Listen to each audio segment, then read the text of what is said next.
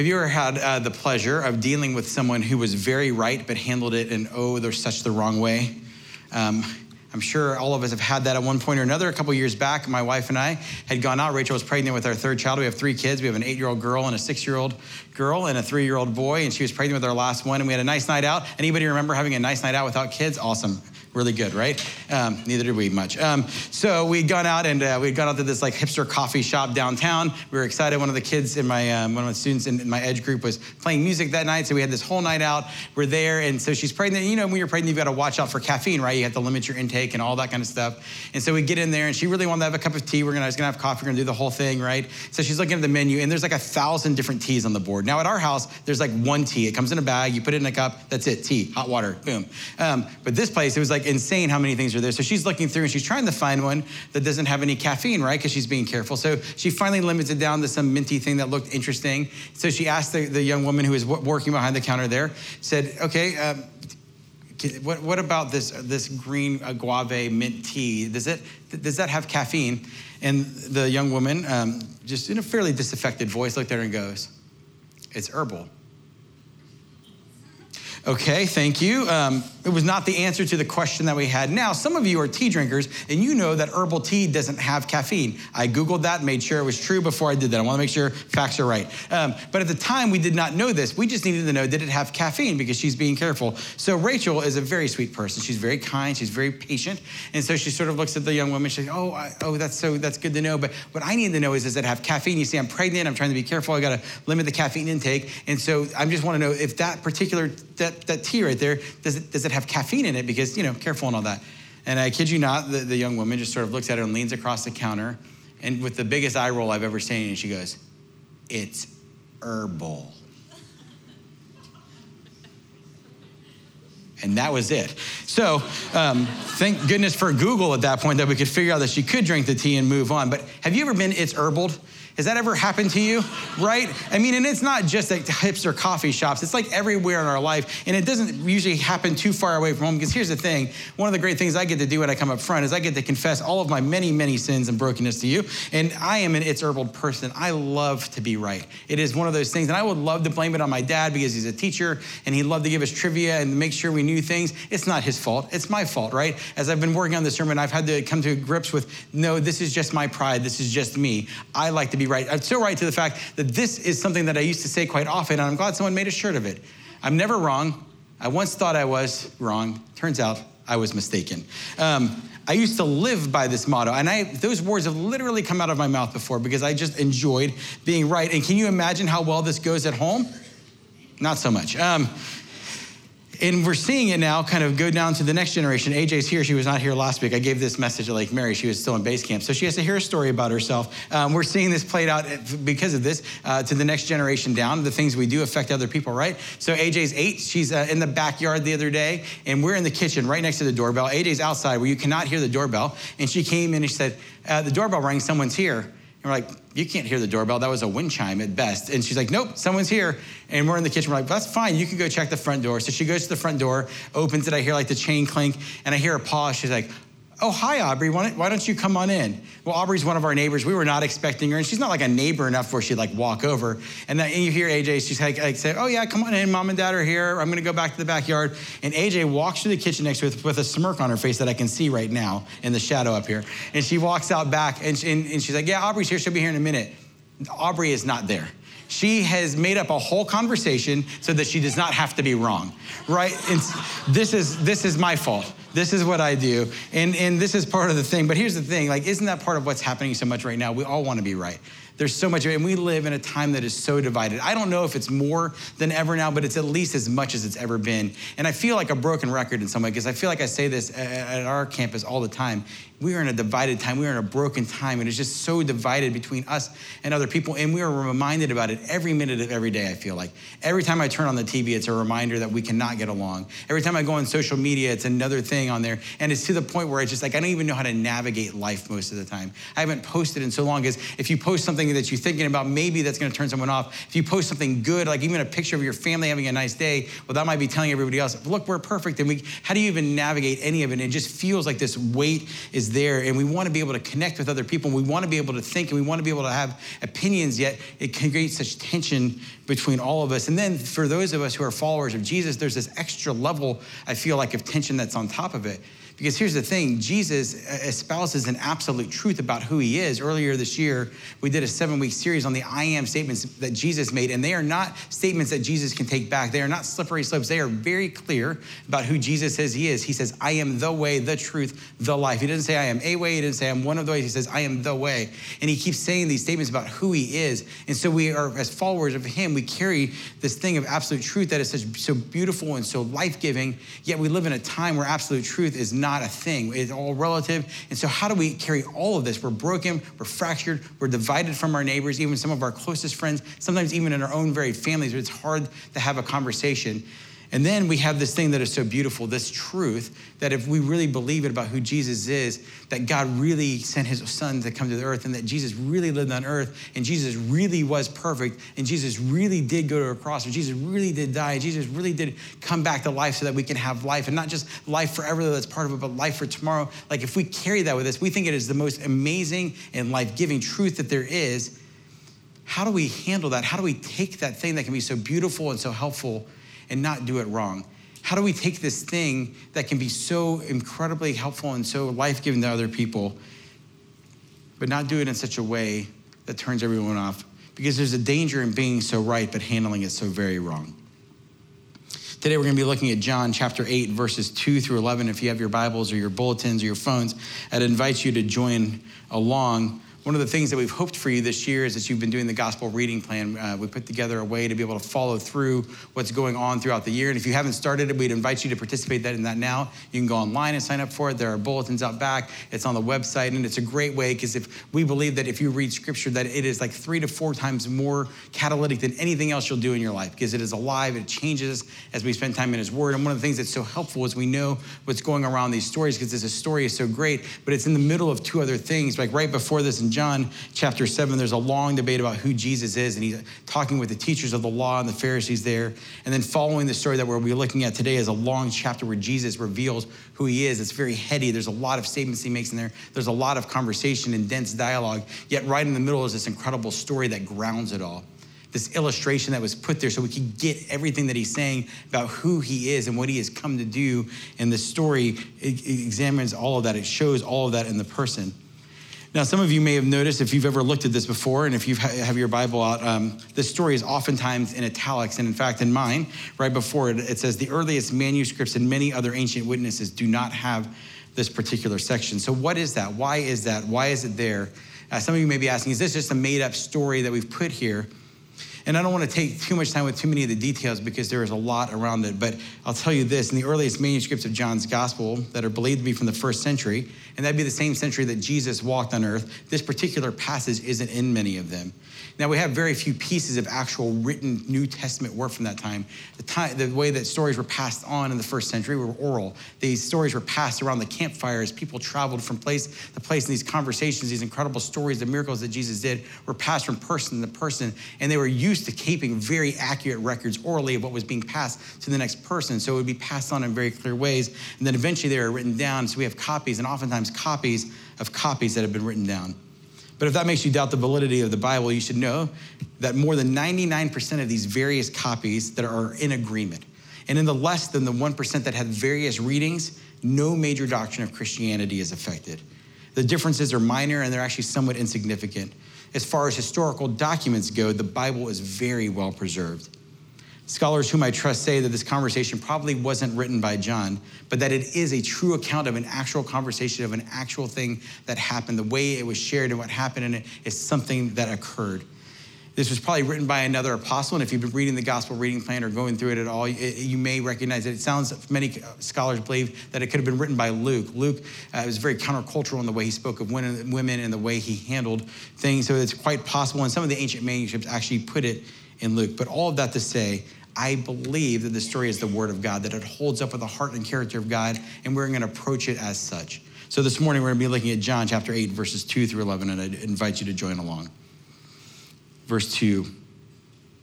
At dawn, he appeared again in the temple courts where all the people gathered around him, and he sat down to teach them. One of the things that's been really enjoyable for me this year as we've taken this time with Jesus, as we've looked at these stories, is to try to sit inside the story. To try to be able to put myself there, to take the extra time to be able to imagine what were things really like. And I just love how the story is set. You just picture Jesus, he's sitting there in the temple courts and people are gathered around and he's just teaching. And I've thought about how envious I am of the people who actually got to sit at his feet and learn from Jesus himself. But there's just this normal picture of Jesus sitting and teaching. He's a rabbi and he's teaching the people sitting around him. It's early in the morning and they're gathered around. Verse 3, the teachers of the law and the Pharisees brought in a woman caught in adultery. They made her stand before the group and said to Jesus, "Teacher, this woman was caught in the act of adultery. In the law, Moses commanded us to stone such women. Now, what do you say?" They were using this question as a trap in order to have a basis for accusing him. This is a rough scene. Twice, it says the woman was caught in the act. It doesn't leave much wiggle room for what's going on in the midst of this. In fact, the laws of the time made it very clear that if you were to bring this accusation, you had to physically witness what was happening. So there were people standing watching, and this is clearly a trap. It says it here, Jesus recognizes it as such. And so we don't know what condition this woman is. She's caught in the act. In the moment, a gang of men come and grab her, and her life is on the line. And that is the part that just keeps coming back to me. This is not just a mere tale. This is not just a mere example that they're trying to make. They are physically putting her life in danger. As soon as she is caught, she knows the law. The laws were known at the time, and she knows that in these moments, her physical life may end.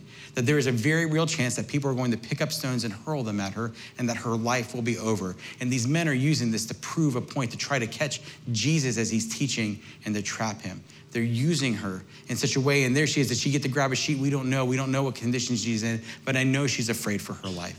I know that there's a lot of injustice happening around it. And in fact, only half of the law is even being upheld at this point. You see, the law that they had been referring to of Moses would have been found in Leviticus 20:10. It's also similarly written in Deuteronomy. And here's how it's written in Leviticus. It says, if a man commits adultery with another man's wife, with the wife of his neighbor, both the adulterer and the adulteress are to be put to death. So where's the man in the picture? I mean, this law clearly says that both are guilty parties. The man and the woman are to be brought, yet they've only got the woman. They are using her as a point. Was he set up as a trap? Was he let go? We don't know. We don't know the story, but we know that they have only got half of the law on their side, and we know that they are using her physical life to prove a point. There is so much wrong in the midst of the scene. And then Jesus does something very curious. Next verse, but Jesus bent down and started to write on the ground with his finger.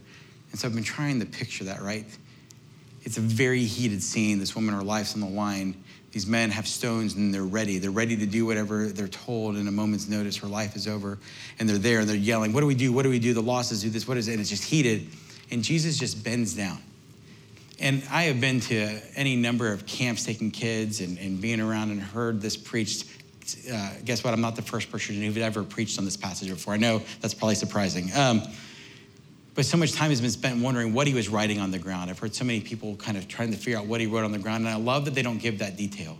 They just say that he wrote on the ground because I think something really significant is happening here. He's drawing the attention away because this woman has been put in a bad spot. She's been put in an unfair spot, into an unjust spot. And what he does is he slows things down. And he seems to pull the attention away from her to himself. As they're asking these questions, all eyes, I imagine, start coming to him.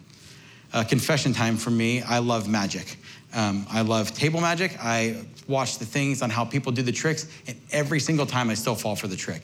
Every time I try to watch, I know he's doing something over here, but you're supposed to watch here, and every time I fall for it. I'm amazed at people who can do sleight of hand. Anybody over here does it, you can blow my mind later. There's something about being able to pull attention away, and I feel like in this moment that's what Jesus is doing. He's pulling the attention away. He's slowing it down, and all eyes are on him. The woman is now not the center of the attention, and things have slowed down enough.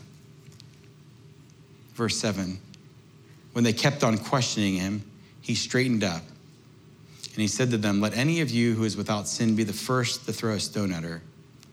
And then again, he stooped down and wrote on the ground. At this, those who heard began to go away, one at a time, the older ones first, until only Jesus was left, with the woman still standing there. Try to picture that scene too. I'm guessing this was not a slow process. As he bent down, everyone's eyes probably went down with his as well. If you've ever been caught, and most of us have, most of our parents were good enough to catch us doing things wrong. And you know when you've been caught, the last thing you want to do is make eye contact. Usually our eyes go down because we're starting to think about where we're going. Oftentimes it goes in that place of shame and of the places inside of us. And I imagine Jesus just bending down and their eyes going down and they're wondering who's going to be the first to throw the stone. Yet they don't want to look at each other because they've been caught. He's turned it right back on them. Those who had walked in thinking they were so right, all of a sudden know that they were so wrong. I've got to imagine it took a while for the first one because these are guys who are very steeped in the law. They know what is in their right. When he asked the question, you are without sin, throw the first stone. You got to imagine the soft sound of those stones dropping on the sand, and one by one they walked off. I'm guessing this took a while, and while all this is happening, the woman's life is still on the line because any one of them could have decided that they were in the right and could have picked up the stone and started the process. Yet after a while, it's just Jesus and the woman left. It says, with the woman still standing there, verse 10, Jesus straightened up and asked her, woman, where are they? Has no one condemned you? No one, sir, she said. We've said a lot this year, questions invite relationship.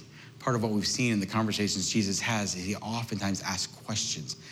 A question requires a response. A question invites relationship. A question isn't just a command. A question has a two-way dialogue going on. He asks her, is there no one left?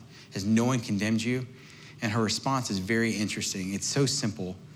No one, sir. And as I was looking at it, that sir is actually this Greek word kyrie, and oftentimes that is translated as Lord.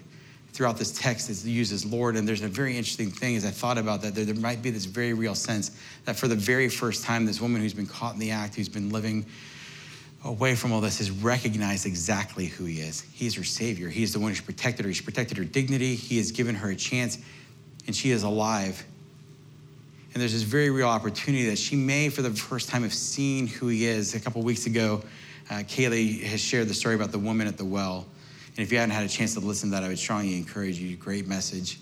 But in the same way, she recognized who Jesus was and her life was changed. She went and told everyone her story. And I think in a very real way, though we don't know the rest of her story, there's this moment that maybe for the first time she's seen what life could be. For the first time she's seen hope. She is alive. Again, nothing quite changes your life like being on the brink of death and having a breath and being able to continue going. And Jesus has afforded her that. But it's been more than just that. It's more than just saving her life. It's been in a relationship. He's offering her hope.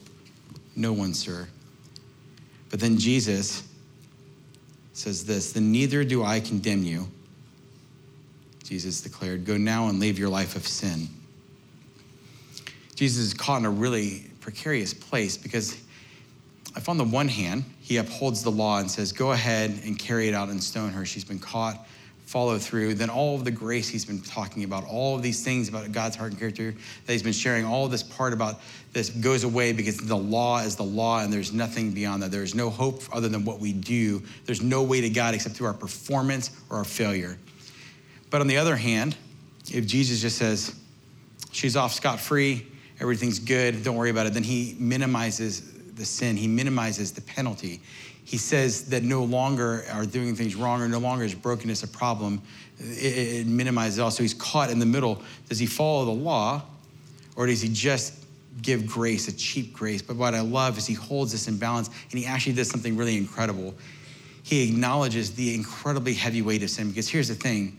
And many of you know this, sin is not just a light thing. Our brokenness never affects just us. Some of us are products of generation of brokenness. Some of us here have dealt with alcoholism that is passed down from generation to generation, or abuse and the things that have started years back, and it carries forward disobedience and sin and brokenness. In the same way, obedience carries forward. For some of you, you may be sitting here because generations ago, or maybe even just in the last few years, someone in your family has turned the corner and recognized who Jesus is and has started following him, and that obedience has changed your life, and you're here because of it.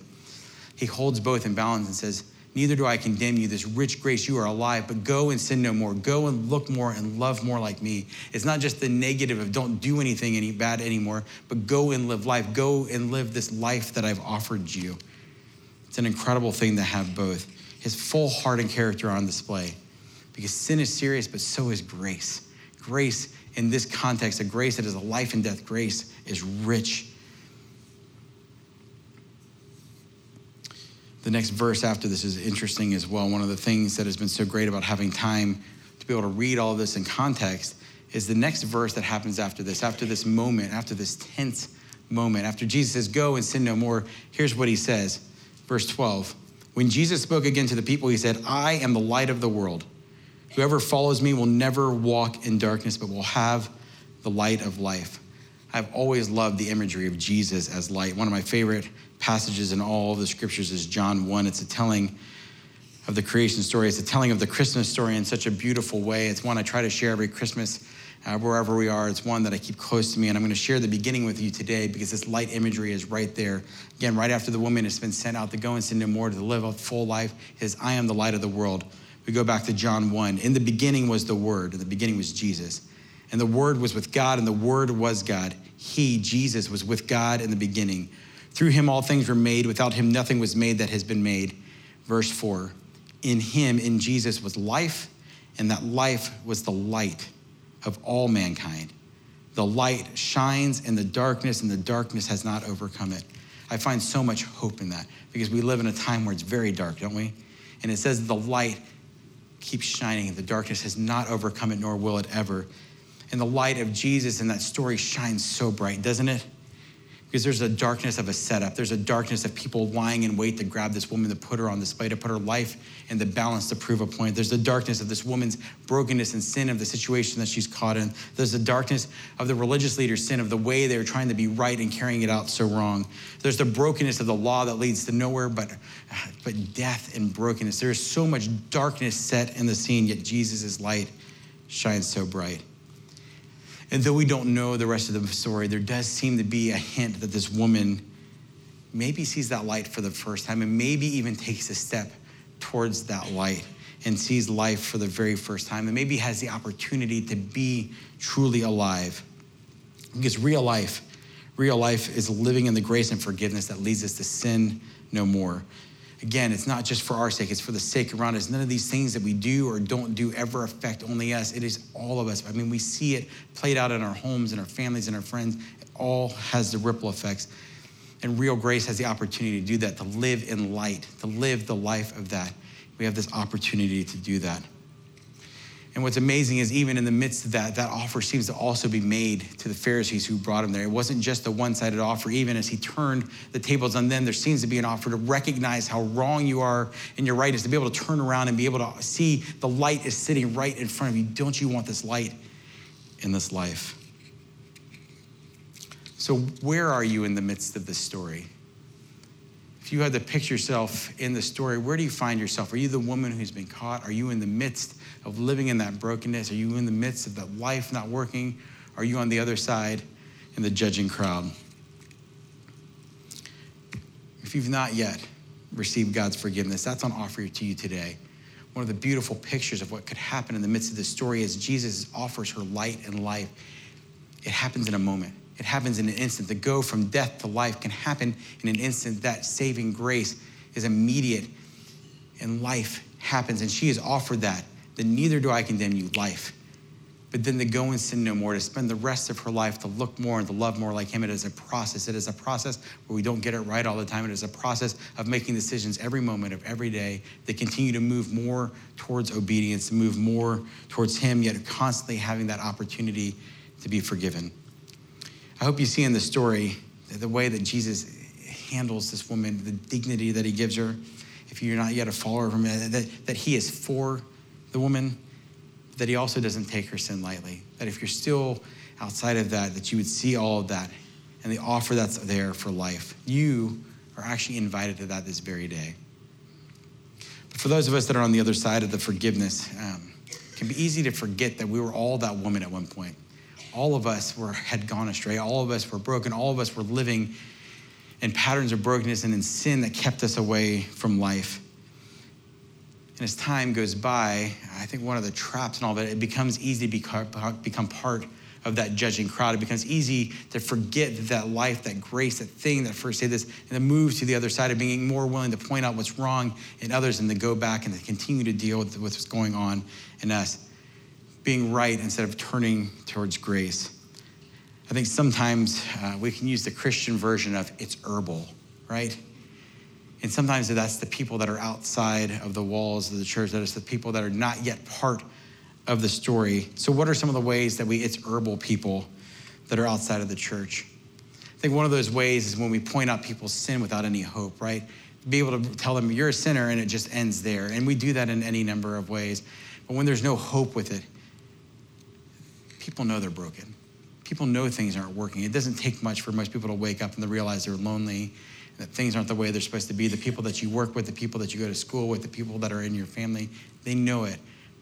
And they hear from a distance quite often, you're broken, things are wrong, you're a sinner. But very rarely do people come up close and say, but you know what, so was I. And I found a way out. How can we move through this? Can I share with you this? Can I share my life with you? Can I walk through some of this stuff with you? It's rare for people that are in the midst of their brokenness to find people that are willing to do that. But here's the thing, I doubt it's so direct for most of us. I doubt most of us, it's herbal people that are outside of the church in that way of holding our rightness in that way and making sure people know they're wrong. But maybe it plays out more that people know we're followers of Jesus and they're watching what we post online, or they're listening to our conversations at work. And the way that we hold our opinions, the way that we talk about the things we believe in, makes it very clear that they're so far outside and so not invited into anything that we believe in, or that they wouldn't even be interested in what we have to say because of the way we hold our opinions. And here's the thing, having strong opinions and being knowledgeable isn't wrong. In fact, God has created us with incredible intellect to be able to learn, to be able to grow, and to be able to be knowledgeable and to hold things quite clearly and quite true, and he wants us to do that. But how are we holding those opinions in place? What are we doing with them? What are the ways that we're using them? Are we using them as stones and as a weapon? Or are we using those as a way to invite people in? Are we using those as a bridge to be able to love people well? You know, it's not just the people that are outside of the church that we become part of the judging crowd. I think a very real thing that happens, it's a lot more low grade, it's herbal, a lot more insidious even in many ways, the way we do that to each other here inside the church. To those that we're sitting next to, I texted a few friends that some are in vocational ministry, many are not, they're just followers of Jesus, and said, what are some ways that you have been felt judged by other Christians, or what are some ways that people have been right and handled it so wrong? And the text came back pretty quickly. It was a little bit sad how fast people had examples for this. So some of the things people were saying, someone asking him, oh, you spent your money on that? Oh, you drive that car? Another one, someone said, you're not homeschooling? Or, you're homeschooling? You can go either side on that one and feel quite judged. Someone else said, if you just trusted God more, maybe your finances would be better.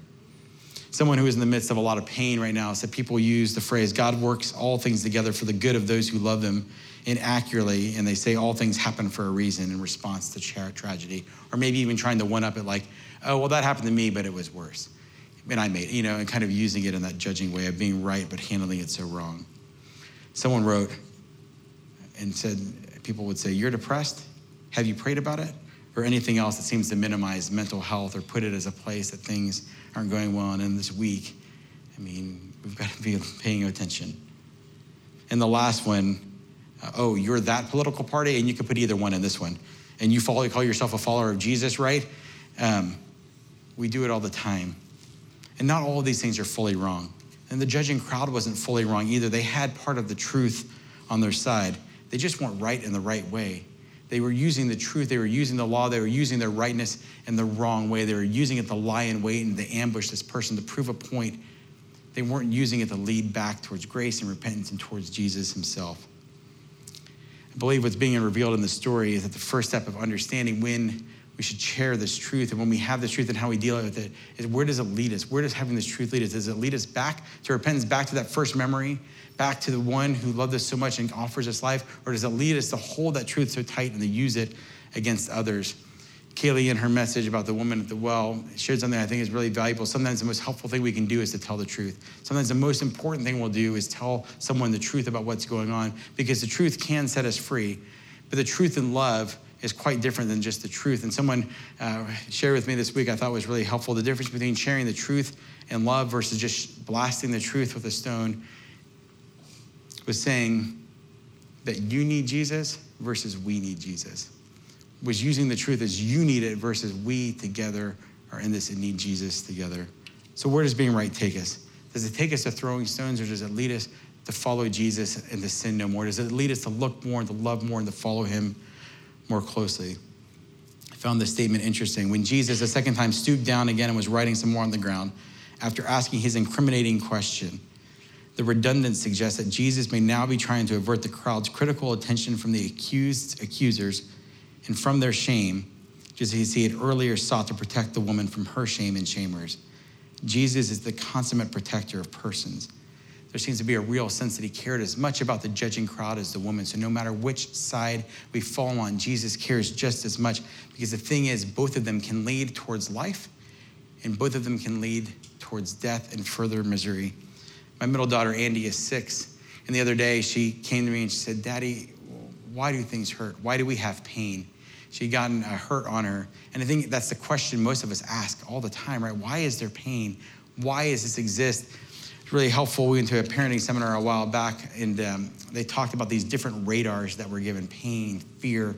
And oftentimes we try to turn those down. We don't pay attention to them. But they said, in the best cases, these radars help point us in the right direction. So pain, physical pain, when you're working out, when you're exercising, when you're doing something, can lead us to stop doing something so you don't get very seriously hurt. Used in the right way, it can be so helpful. And I think in the same way, the pain of their sin being revealed to them can lead you either further in the shame and turning away and walking away and never having the opportunity to see who Jesus really is, or having that radar of being that sin, of having that truth pointed out on us, can lead us back to the one who loves us so dearly, the one who offers us hope and life. And this morning, we're going to have a very practical way of doing that together. This morning, we're going to be partaking in the communion meal. And as you came in this morning, you were presented with a stone. You grabbed one of those out of the basket. And we're going to have a very real opportunity to be able to drop the stone and to be able to return to the one who loved us. Because you see, this meal was set apart, a meal of repentance, a meal of God reminding us that no matter how far away we get from him, no matter how far into the woman's adultery or how far to the judging crowd we get, Jesus will continue to meet us at the table if we turn back towards him. That grace, that real grace, that living grace, that not cheap grace, the grace that actually cost his life, the grace that actually had God send him to come back to life for us, that real grace that saved us from death forever and for tomorrow, is fully lived out in the meal. We're invited to come to the meal, to partake in a meal of a reminder that Jesus is there, to partake in a physical meal of nourishment that gives us life, but also in the spiritual meal that God is renewing us, offering us new life. I'm going to invite the band to come back on stage. And in a moment, we're going to partake in this communion meal. And the way that's going to work today is the band will lead us in worship. And as you're ready, you can come forward to the table. And this table, which I love that you have an actual physical table here, is actually God's table. This is not Summit's table. If you are a follower of Jesus at any time, even if that was this very day, you're invited to this meal. You're invited to this table. And we would love you if this today was the day you took a step towards him, to participate and to celebrate in this meal with you. As you're ready, you'll come forward. And if you need some time, please take it. We have space today. We have a couple songs at the end. If you need to stay in your seat and think for a little bit or be quiet and take some time reflection, that's okay. But as you're ready, you'll come forward and you'll place your stone on the table at this moment of being able to drop the stone, because you can't be able to hold the truth of this. You can't come and repent without being able to drop that first, being able to turn towards him. And then you'll take with that same hand that had that hard stone, and take a piece of bread out of the basket, and the person that is there will say, the body of Christ broken for you. You'll take that piece of bread and you'll dip it into the cup. One is labeled wine and the other is juice. And the person there will say, the blood of Christ shed for you. And then you'll partake of that element and return to your seat. And they'll say these things to you because they're true. Because Jesus really did come, and he really gave his life, and he really came back, and he really does continue to meet us right in the midst of all of our situations. But he also continues to offer us new life, a new life that looks more and loves more like him, that can continue on to bring light into the world. I'm going to pray for us, and then we'll continue on. God, thank you that you meet us exactly where we are, that our story is not a surprise to you, that you know every misstep we'll take, you know every opportunity to be obedient, you know every bit of it, Lord, and yet you still went to a cross, you still came back to life, and you still offer us life. And you continue to meet us at the table. You continue to meet us in every part of our life. Again, none of it is off limits to you. None of it is a surprise to you. And you continue to offer us hope. It's not just for our sake, though, but for the sake of others, because neither our sin nor our obedience affects just stuff. It doesn't just live within our own little world. It affects those who are around us and for generations to come, Lord. And your hope for this church is to be the light of the world. That's why you came. The darkness will never diminish it, but the light continues on as we continue to take that in, as we continue to offer it around. Lord, I pray that this meal will help remind us of that, help return to you, and to be able to continue to carry that onto our world today. Lord, be with us and meet us at this table. We pray this in Jesus' name. Amen.